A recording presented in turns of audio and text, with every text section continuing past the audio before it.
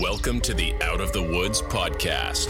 The top 5 headlines threat hunters need to be thinking of this week.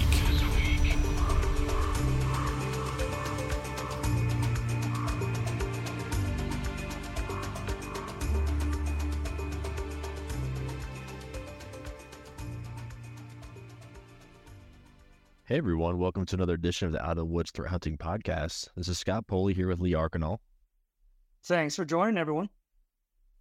And this weekly segment features the top 5 stories that threat hunters need to be thinking about, as well as our thoughts on the subject and hunting strategies. So with that, let's dive into the top 5 threat hunting headlines for the week of July 10th, 2023. The first one, Lee, I wanted to start with was something from Threat Fabric, and it's the Let's Call the New Sophisticated Phishing Toolset. This is kind of interesting to me just because of how well orchestrated this whole campaign was, but basically it's a phishing technique. If you're not familiar with phishing, it's the kind of voice version of phishing or social engineering. But basically it was driven by installed malware. The origins of how the malware got downloaded to people's Android type phones wasn't really necessarily determined, but they, suspect it's like your typical social engineering techniques that are used. But it's really interesting because the malware uses a bunch of open source ways to reroute calls to basically take over when you make calls, which ones they'll intercept and which ones they won't. So it's interesting. They create like a whitelist and a blacklist so that when you were to say call for specific services or want to call to verify alerts or alarms from banking, things like that, they'll intercept those calls and send you to fake call centers, which then will, they have like MP3s preloaded with the malware that will play as when you call. That gives you kind of that robo dial menu, which also helps facilitate what you're actually calling about so that their fake call center can pick up and kind of respond appropriately. So it's really interesting. They kind of went through this whole routine of things to take advantage of this. Now this targeted South Korea, and it's kind of very specific to that area. So a lot of the banks and things that they developed and used for this to emulate this was in that region as well. And they didn't expect that this would actually, be further out. But it's just kind of an interesting use of some of the VoIP or voice over IP technology being used, as well as kind of how they, I guess, expanded their social engineering techniques to even gather more information that they can use against their folks. So it's interesting. The malware already pulled down and stole things and data from the users based on, where they installed it on their phone. But, they use this to get even more information and basically made it more of a foolproof approach. But one of the things that I thought was really interesting as well, other than just kind of like how they set up the whole campaign, was they listed the domains they kind of controlled that was part of the routing and control that they had with the communications. It listed all the ASNs that were associated, and something that a lot of people don't pay attention to. Then ASN is the atomic system number, and it's kind of where resources like IPs and things on the internet kind of get grouped together as far as how they're being utilized. And it's interesting if you actually look at a lot of threat actor reports and infrastructure, there's some ASNs that are commonly used in general for nefarious or malicious activity based on how they're associated or how they're easily accessed or utilized. So in this case, they had 14 different destinations that they used, and 10 of those 14 were associated with the same ASN. So sometimes it's kind of good when you're looking at activity or previous activity, in your own environment. If you can kind of associate what ASNs are commonly being used, it helps you attribute to maybe what threat actor you're dealing with, as well as what other, say, activity you see from the similar ASN that you might want to actually look into or try to monitor for in some cases. So that stood out to me. But yeah, that was just kind of an interesting read as far as this new type of malware and approach, and taking advantage of the voice over IP type techniques. So yeah, Lee, I don't know what you thought when you read this your way. So you definitely mentioned it. The most interesting piece I found of this article was, or to me personally anyways, was the pre-recorded MP3 files that they used for voice messages that would be played to the victim, which it just shows the level of preparation that they put into this, that they probably did their research, they did reconnaissance, they probably called up all these different banks if they were going to emulate, I guess, impersonate. And the fact that they went through the trouble of creating a transcript for almost not every opportunity, but possibly a large amount of opportunities or options that the victim would pick. That just goes to show this wasn't just a off-the-shelf or, straight from the hip attack that we're going to do. They planned this out quite well, and they really, really put a lot of thought into it. Like you said as well, was the use of all the open source and I guess the Android infrastructure that already exists. It just goes to show that even though it's open source and it was created for legitimate intentions, there's always going to be someone that looks at it from a different lens and says, how can I leverage this whenever it comes to what I want to do? And thinking about the developers, creating these concepts of, once again, you mentioned it, the VoIP traffic routing. Like, I don't think anyone ever looked at it and said, man, this could be used maliciously. And another big thing that sticks out is that the downloader, I know you said it wasn't determined specifically, but by the article, it sounds like there was a phishing web page, something that the victim installed. So it just goes to show being diligent, not vigilant. You don't want to be a vigilante. Being diligent with your cybersecurity awareness and paying attention to what's coming in your inbox or whatever the case would be, it could have possibly stopped this. I say that like it, paying attention is the golden gun or the easy button, because if they're gonna phish you, they're gonna try their best, and you're eventually gonna get caught. Just like everyone else is vulnerable to clicking on a link. So, just the age-old social engineering and the complete innovation with these pre-recorded messages. Just one thing, it just shows that they were planning this for a long time. And the fact that, I think the article mentioned it, that nothing is stopping them from using this all over Europe. That it's not just South Korea was targeted. It's not that it was only built for South Korea. It just sounds like this was the testing bed, which always goes back into my mind, especially talking with you and your background with ICS. I always think of Russia and Ukraine's energy, right? The first thing they did was they tried, what can we do?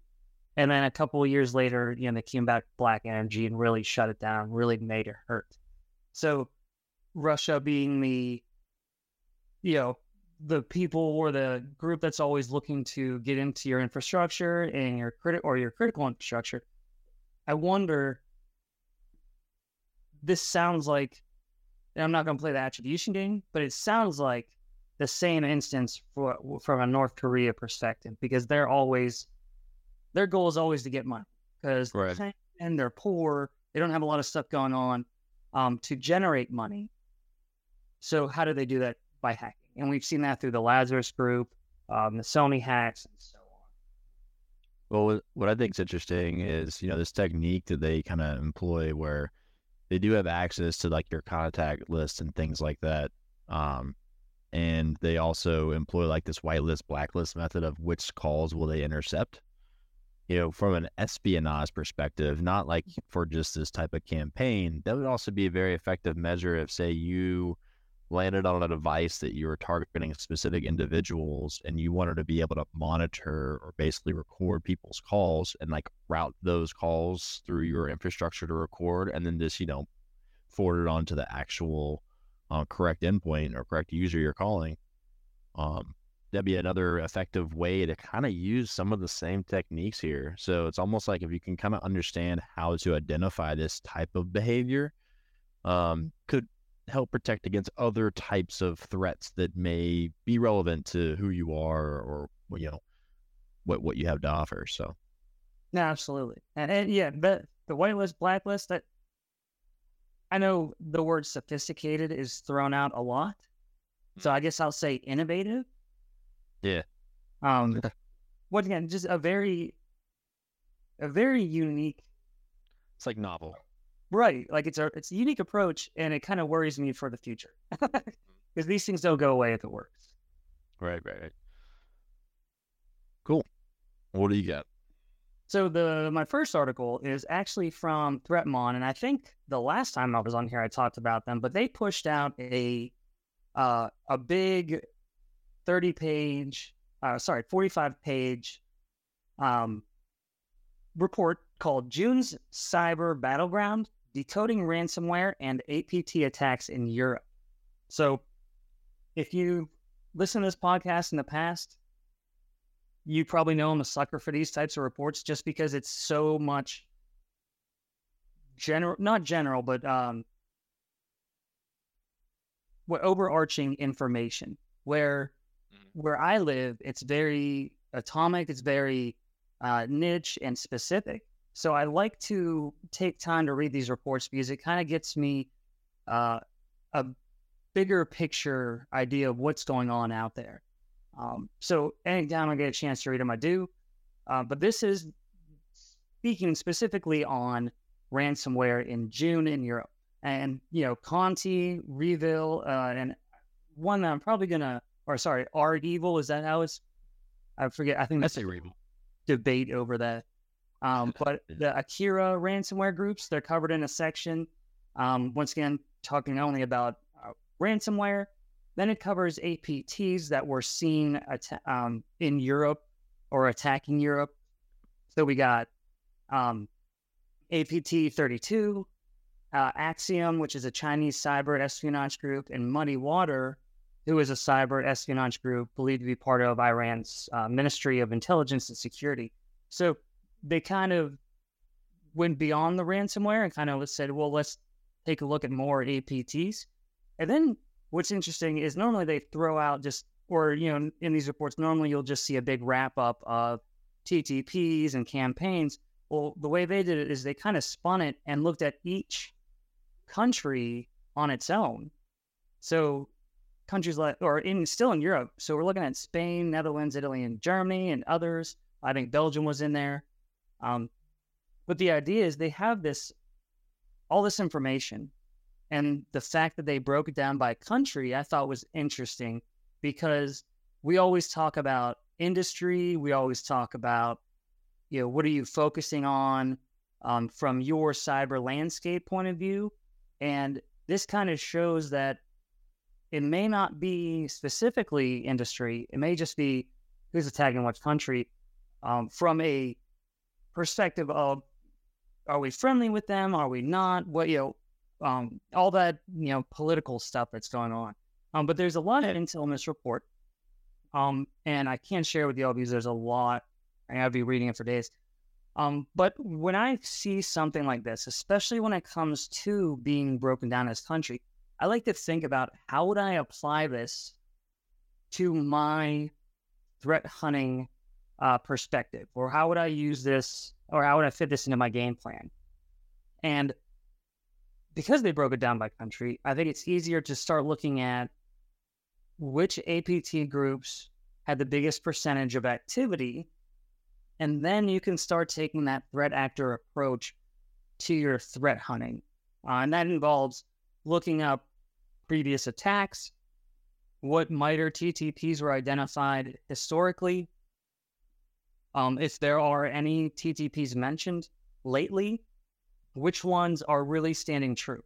So, looking back, say you got a 2015 report on ABT32, take a look at what tactics and techniques and behaviors they're exhibiting, and then take a look at a more recent one. Which TTPs stuck around? Because that goes back to the idea of they're using it because it works. They will exhibit that behavior over and over again because it works. And then you can get a better idea of how to prioritize your approach. So just ABT32 as an example, again, you look at historic value, you see that they used execution through PowerShell. There's, system discovery, and then, they exfilled using, rclone. So then you look at the next campaign, and then instead of rclone, they're using a different exfil tool, but they're still using PowerShell and system discovery. You can just continue to work through this, this process of identifying high priority TTPs and behaviors that you can start looking for as a threat hunter. And that's how you'll prioritize your actual threat hunt approach. So what were your thoughts? I know it's a lot. Yeah, no, I always think these articles or these reports are interesting. I think what's nice too is if you're kind of new to the game, they do kind of give you a good top level of some names you might want to be familiar with as far as actors and, obviously the specific actor classes and things to think about. And it does kind of give you hey, what are kind of some of the activity levels? Like you said, I think it's always good to understand like how active some groups are being. Now that's sometimes not always telling because sometimes things aren't being discovered as of yet or reported. But the one thing that I did not like, or I wish I did a better job with, is every time I see graphs that have groupings of like other or unknown or whatever, I always like to see that like broken out further to better understand why they kind of lumped everything in that way. Which they kind of mentioned in some of them, but that's always, I think, a really good to understand, like, their mindset as far as how they're looking at the data. And obviously they do a lot with the malware piece. And I see it a lot where, this is kind of a pet peeve of mine when you look at antivirus type solutions, when they flag on malware, they have their signatures, and sometimes their signatures don't really mean much, at least to you or any of the common names we're used to. And in this case, Trojan always comes up. And, if Trojans are basically, it's malware bundled with some legitimate software, right? That's the idea. That's how it gets in. But I really wish like Trojan really meant more like they would either call out, okay, what type of software is being Trojanized, essentially, right? Like, is it like IT tools or video game cracks, or like where are they seeing these types of Trojans existing? And then also, I wish like the malware side of the Trojan was better categorized as, like, was it a downloader? Was it a rat? Was it a stealer? Like what was the purpose of the Trojan, malware in general? Sometimes I feel like Trojan is just so overused or almost interchangeable with malware, and it kind of creates a lot of confusion, because it's not what a Trojan is supposed to be. So I really wish they had some data points around that, because Trojan was obviously their biggest number by a huge margin when they categorize it that way. But I feel like there's some information or detail in there that would be really beneficial to understand.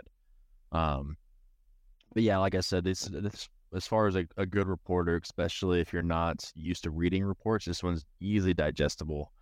I feel like anyone can kind of pick up and learn something from this new to the game for sure. So, I think these are good things to kind of put your eyes on.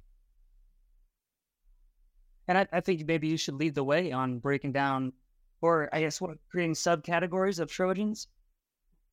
Yeah, I mean, maybe I'll do a little snippet on how I figure things should be broken under the label when it comes to like malware categorization. But I'll have to do some research myself to figure out what's more the standard, because I don't know if I've seen like a true standard, right? I feel like maybe everyone kind of does it their own way. So maybe it'd be interesting to try to create that standard. Now that is a very good point, though. As everything is improving, their cybersecurity stance and knowledge and how they approach things, those general terms in the end have got to be more specific. So, like you said, of what to expect. Right. Cool. So I'm going to dive into my next one here. And this is from The Record. dot media, but it's basically the Killnet as a private military hacking company. For now, it's probably just a dream. And then basically it's the idea, if anyone's ever heard of Killnet, the most recent thing I saw was back in June when they did the big YouTube push about how they're going to take down all the European banking system and all this kind of stuff. And it was kind of like what you see from, if you were to watch any TV show or movie that has big time name hackers or groups in there doing things, it has the same feel. Very Hollywood in some ways, but what's interesting is they do have a big kind of, like, people do pay attention because the way they're so good at what they do. And the leader of their group is Kill Milk, which I love the name. It cracks me up. But they made recent claims basically that they want to basically change from being like this hacktivist type of group, which is very pro-Russian, and they want to be basically a private military hacking company. Like, they're trying to say, we're going to do this, and then they're going to offer training, and they're going to offer free training for people that are part of the Russian military. And they want to basically bolster out their forces and all this kind of stuff. And, that's really interesting. And, if they do this, obviously it would kind of create a big stir in the underground. But, historically, Killnet has also been really big for most of their attacks, primarily just leveraging DDoS services, which, just doing denial services, different websites or services to bring them down temporarily or whatever. It doesn't really have a huge impact on infrastructure, but does cause an inconvenience for things. And there's also a lot of times where these big claims of all these things that they have done, sometimes they kind of take credit for what other people have done. So I don't know, it's just kind of like a in your face, kind of out there, always really interesting, always really well done. Like their videos, I think, are just very entertaining.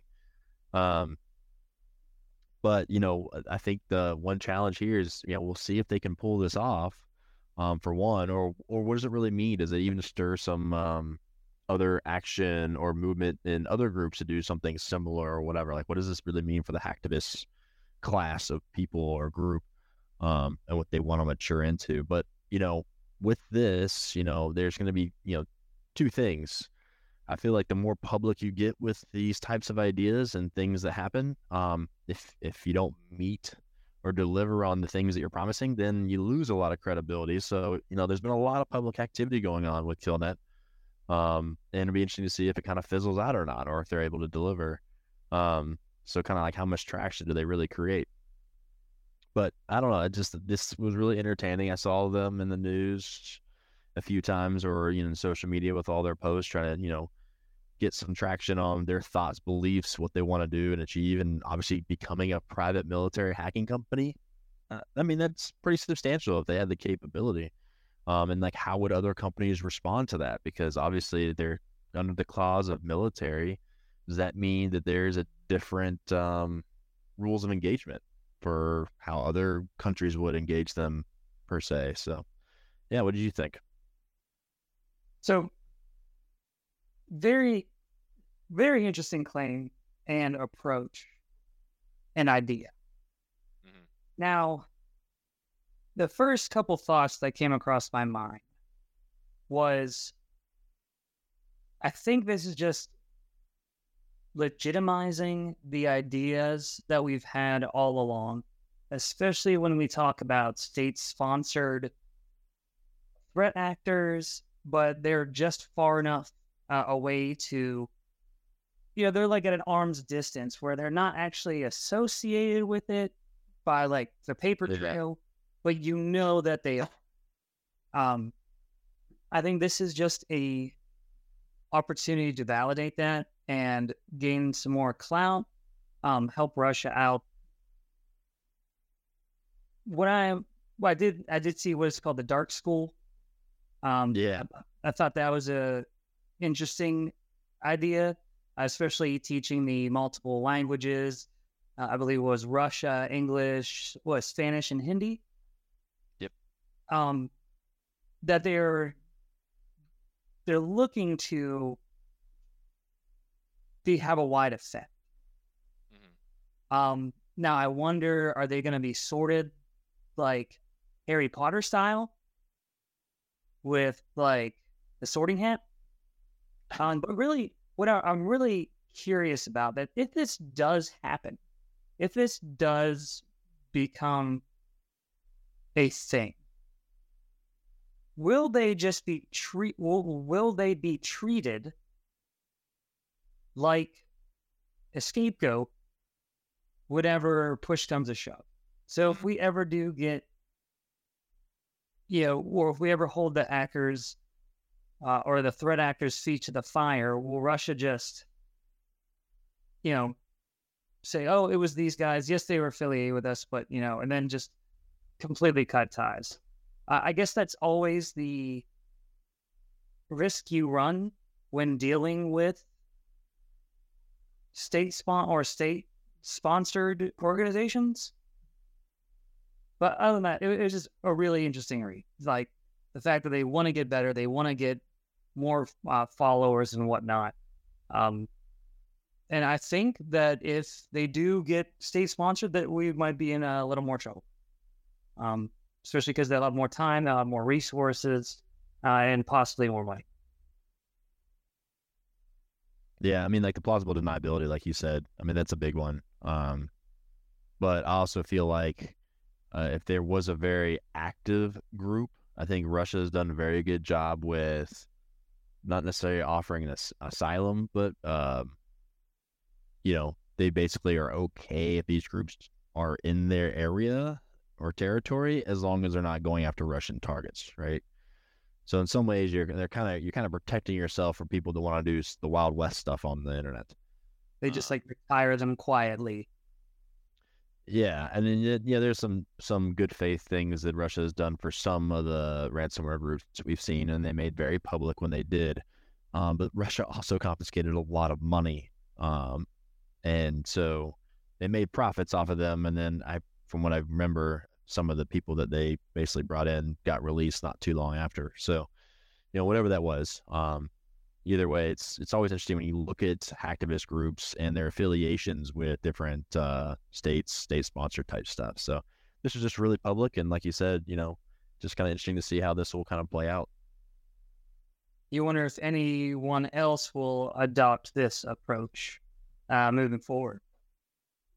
Yeah, and the thing is we kind of know there's firms out there that kind of have done this or have been leveraged this way before.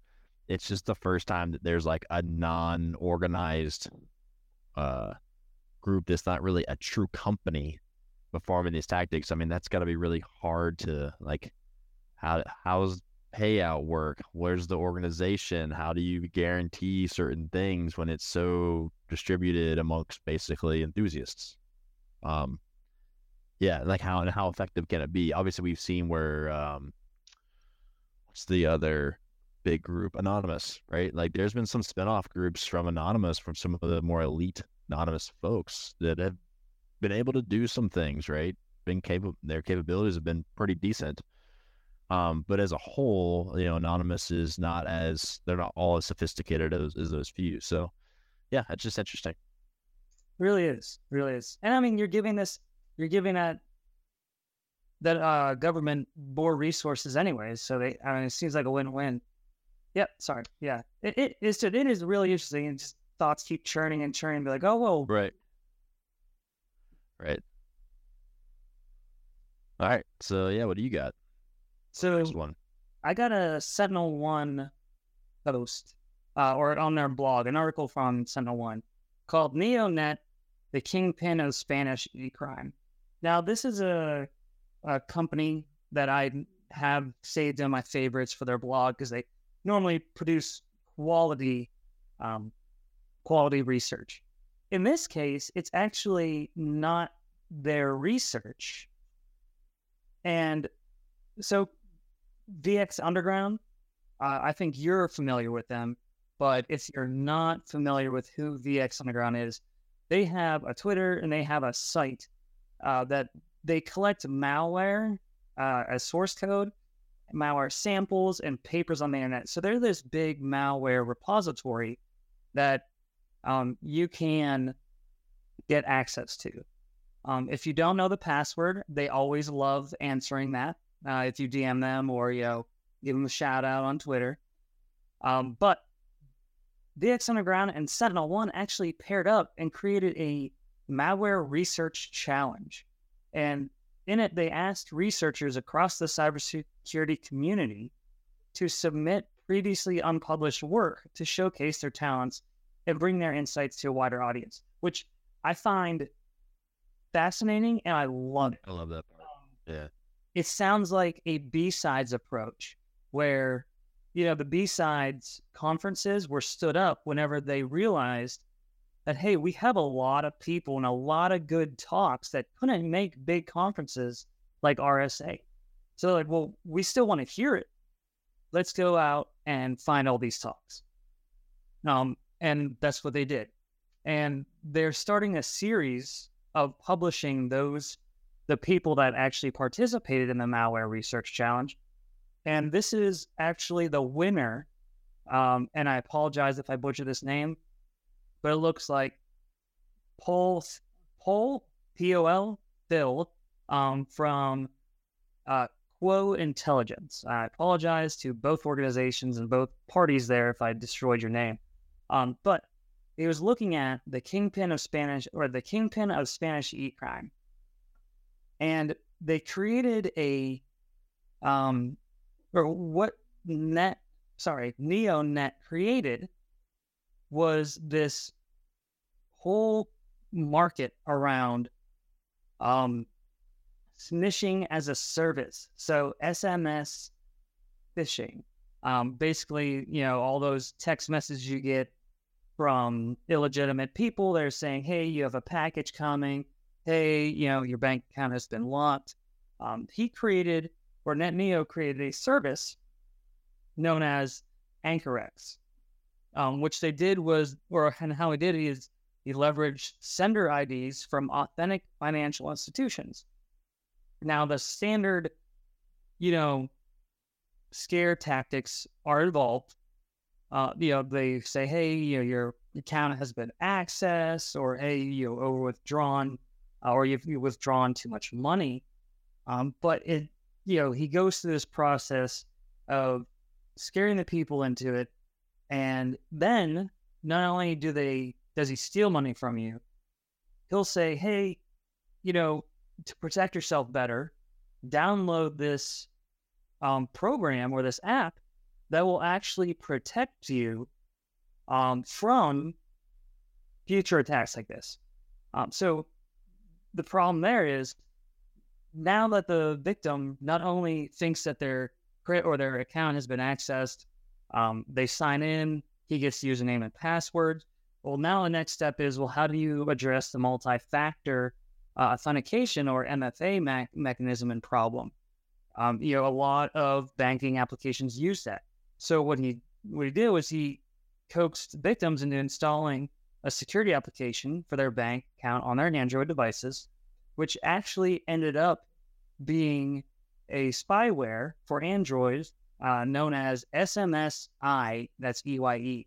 So now, not only can he gain access to their account, but whenever a one-time use or one-time password is created and given to the victim, he'll be able to see it, and then he could access it again, and then almost maintain persistence through or even after the initial attack. It's pretty interesting. They said he's gotten over 350,000 euros, but they say the sum is actually probably higher. But yeah, it's just a really, really interesting approach that not only did they, and I think this kind of goes with the Let's Call that the first article that you mentioned, is that they didn't just go out and do the standard smishing where I'm going to send you 1,000 people something and hope that it works, but he created a service out of it. Like now, not only does he make money from victims that he targeted, but if he wants to outsource that or sell it to people, then I'm sure he gets some of the cut as well, which is fascinating that someone would take that approach, that time, the dedication to create those types of things. And I know there's a lot of people out there that listen or look for the MITRE ATT&CK tags, which I'm always happy to share. And in the article, they're at the very bottom. But this actually, this took me to a different matrix, which normally I'm taking a look at the enterprise. And now I got a little more familiar with the mobile, mobile metric or matrix, because I was trying to think. I was like, well, all the stuff that I know, persistence, the Windows registry, it doesn't exist on Android. So I actually got some time to poke around a different matrix, which I don't normally. But you'll see the same type of techniques, just some different numbers, like system information discovery. This time it's T1426. There's the web service one-way communication, which is T1481.003. And that talks about the SMSI Trojan using the Telegram bot. But it goes into more detail, but it's just really, really interesting and a nice way to get introduced to that matrix and how the Android or how the mobile scene looks.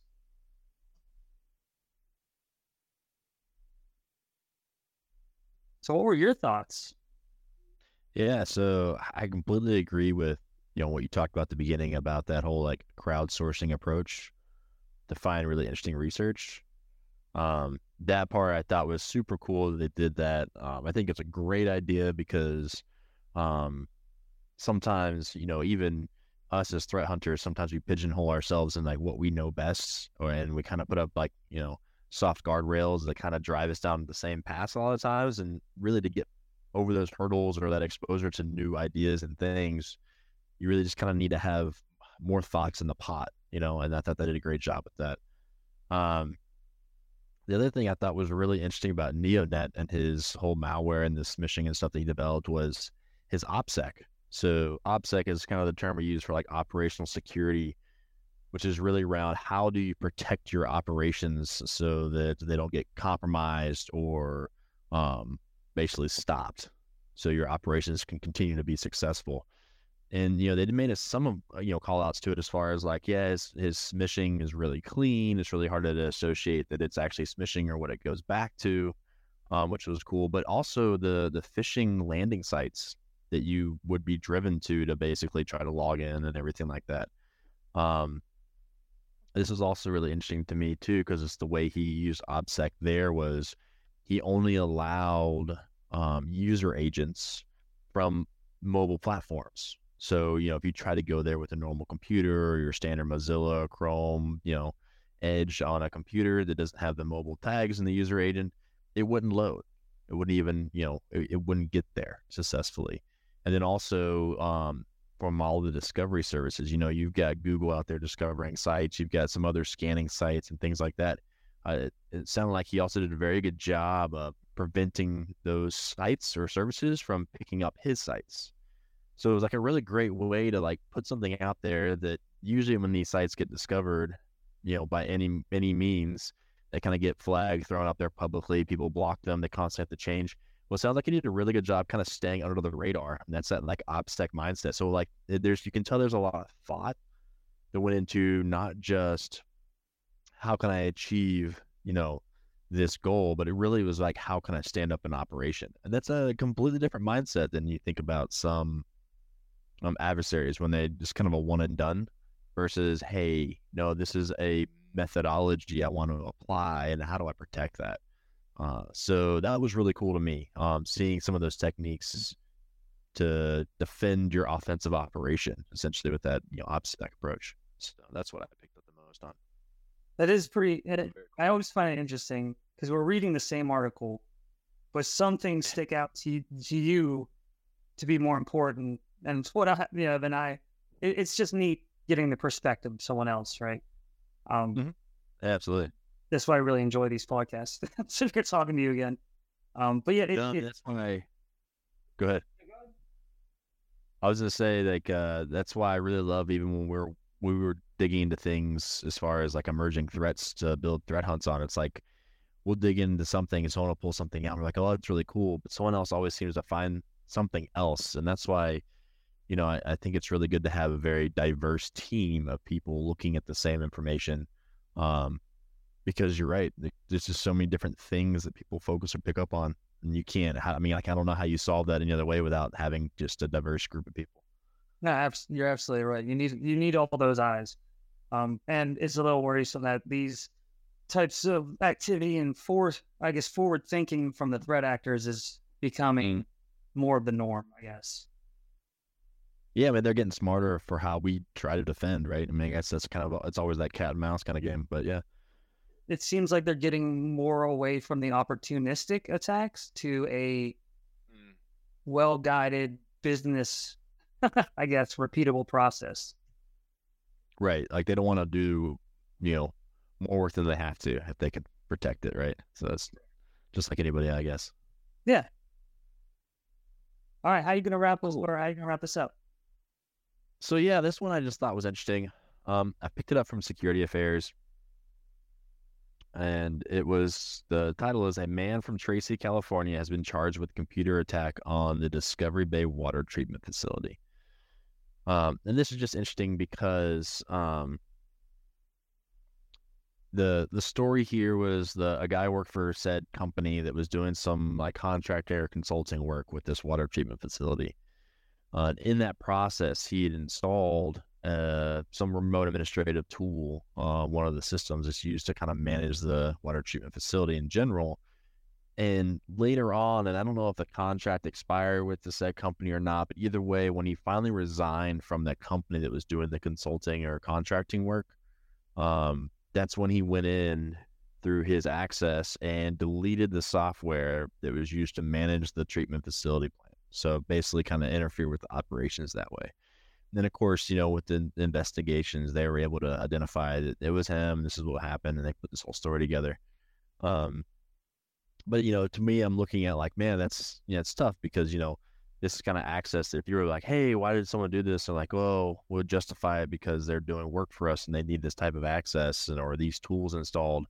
But like knowing what software you have being installed, especially in really critical systems like that, and being able to monitor that, and how many layers do you have to control that? Like, do you have firewalls that you have allows in, as well as, some sort of whitelisting that allows the software? So, any one of those controls, you don't have to turn them all on to stop all the activity, but you can turn at least one on somewhere to help manage that. But that's kind of the thought process there as far as how would you try to discover, manage, maintain this type of stuff. But in the article, they also listed all the other attacks against water treatment plants. And what was interesting, I think they listed 10 additional attacks, and 9 of which were in 2021. And I want to say 3 of those are actually ransomware. And I don't really pay too much attention, or these all didn't bubble up to me at different times back then. But just knowing that people were able to get to systems to cause this type of problem. And, what's really good nowadays, right, is a lot of operational networks. As much as there is some automation associated with managing them and sensor control, we're still able to run a lot of these systems manually too. And so in a lot of these attacks, they were basically able to say, oh, well, the system's showing me kind of the ransomware notifications, but we can take those systems down and just have to manually spend the effort and time to run the system and run the process. And so that they were to get past that way. But, it just kind of raises some alarm bells in my head. Like, man, these are really critical infrastructure, or critical infrastructure. And obviously there's enough access to get there. And I believe, in the article, they even called out that because of the large number of these things happening, I think a number of them were in California, the Biden administration wanted to do a serious audit of the systems to make sure that, hey, we're not, we're managing these things correctly, because it can have huge effect on, people in general. So it was just kind of a good highlight as far as like, hey, something as simple as contractors working in your networks and what they're doing, and some of the access that's really being allowed is either maybe there's access, but there's a lot of like the remote administrative type tools, which is funny because you see ransomware groups dropping those tools quite often. So, just being aware of those types of things is really important. just to be looking for, because even legitimate or not, you should know where those systems are, especially if it's non-standard for your environment. So paying attention to those is important, and it just kind of highlights that, yeah, we still have a lot of work to do in a lot of areas to make sure that we're doing the right things, because there can be some serious consequences, when you think about critical infrastructure, and this is a good example. Yeah, so this story kind of screamed every, I guess, organization's nightmare scenario. Yeah. If you think about cybersecurity awareness training, they always talk about disgruntled employees, right? Now, yeah, I've known some people that I worked with that have been disgruntled, but never to the point where they're going to threaten the livelihood of the company. They're just angry. Yeah. But this goes to show that, that's always included for a reason. Yeah, you never know when someone's just going to have that bad of a day that they're going to be fed up and say, all right, today's the day. And it also touches on shadow IT. It touches on the need for the best access inventory and management that you can. And now I don't know the answer for that. I'm sure every organization is different, but it really highlights the need to say, all right, well, if someone leaves, how long is it going to be until we shut down their access? Who's going to do that? Are we, shutting it down the day of that once the contract is over and expires, are we doing it that day or that morning? Or are we going to give them, a week of extra access? Who knows? But once again, you're talking about the remote access tool. Do they, yes, they need it. Okay, that's fine. Know it still exists. Know that it's still in your environment. And once that person's gone that needs it, either remove it, shut it down, kill that access, or whatever's needed. Now, this kind of, you mentioned the other ransomware attacks, and that just seems, not that it's the same thing. And I wonder, were those water treatment facilities? Yeah, actually, they were all water treatment. All the attacks were water treatment in this scenario. Yeah, but I mean, like, because it's ransomware, was it just a spray and pray, or were they like really? Were they targeted? Yeah. I think it was just availability. Yeah. And with ransomware, that's like normally the first thought is, because it's such a money making effort, are they just going for everyone? But this seems definitely to be a more targeted thing where that person definitely wanted to make the company hurt or make that organization hurt because his contract expired. But of course, in my mind, once again, with you, I always think of ICS, Industrial Control Systems, and I always think of SCADA, what's the acronym for SCADA? Or what's the stand for? That's really slipping my brain right now. I just call it SCADA. I thought you did.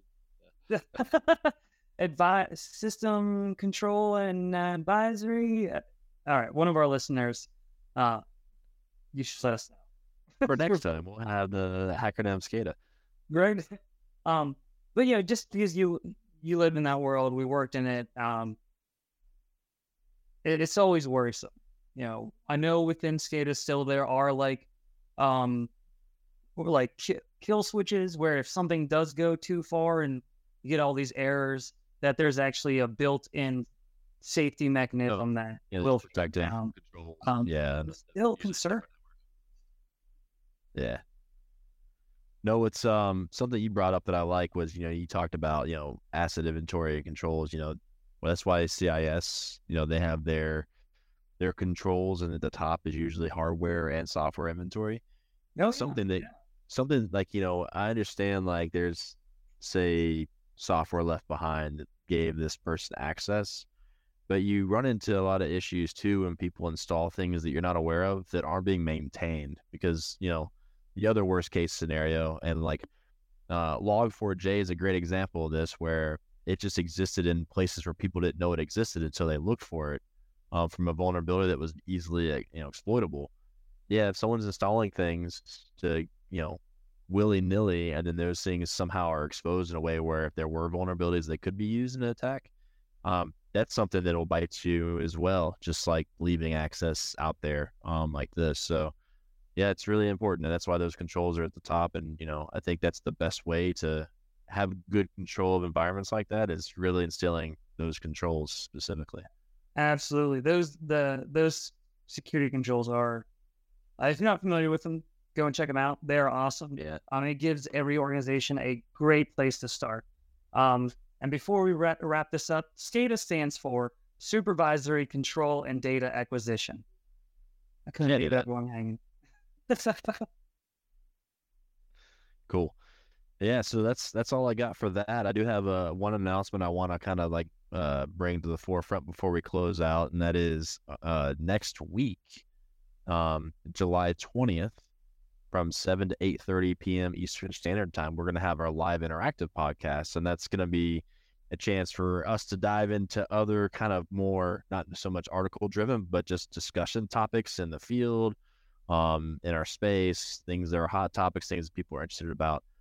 We also will have a Discord up and live, so anyone that wants to join in the conversation, we really welcome that. We're trying to get better at engaging with people too through that, so it's always fun to kind of share ideas, talk to ideas.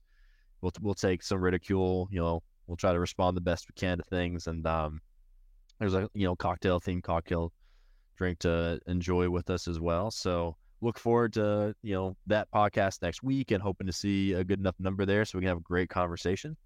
So make sure to mark that on your calendars. And with that, I just want to thank everyone for joining our Out of the Woods Threat Hunting podcast. Looking forward to syncing back up next week. And with that, that closes out our top 5 threat hunting headlines for the week of July 10th, 2023. Happy hunting, everyone. Yeah, happy hunting. Thanks for listening to the Out of the Woods podcast. Be sure to subscribe wherever you heard this podcast so you never miss an episode. For more information or to connect with Cyborg Security, check us out online at www.cyborgsecurity.com and follow us on social media. We'll see you next time.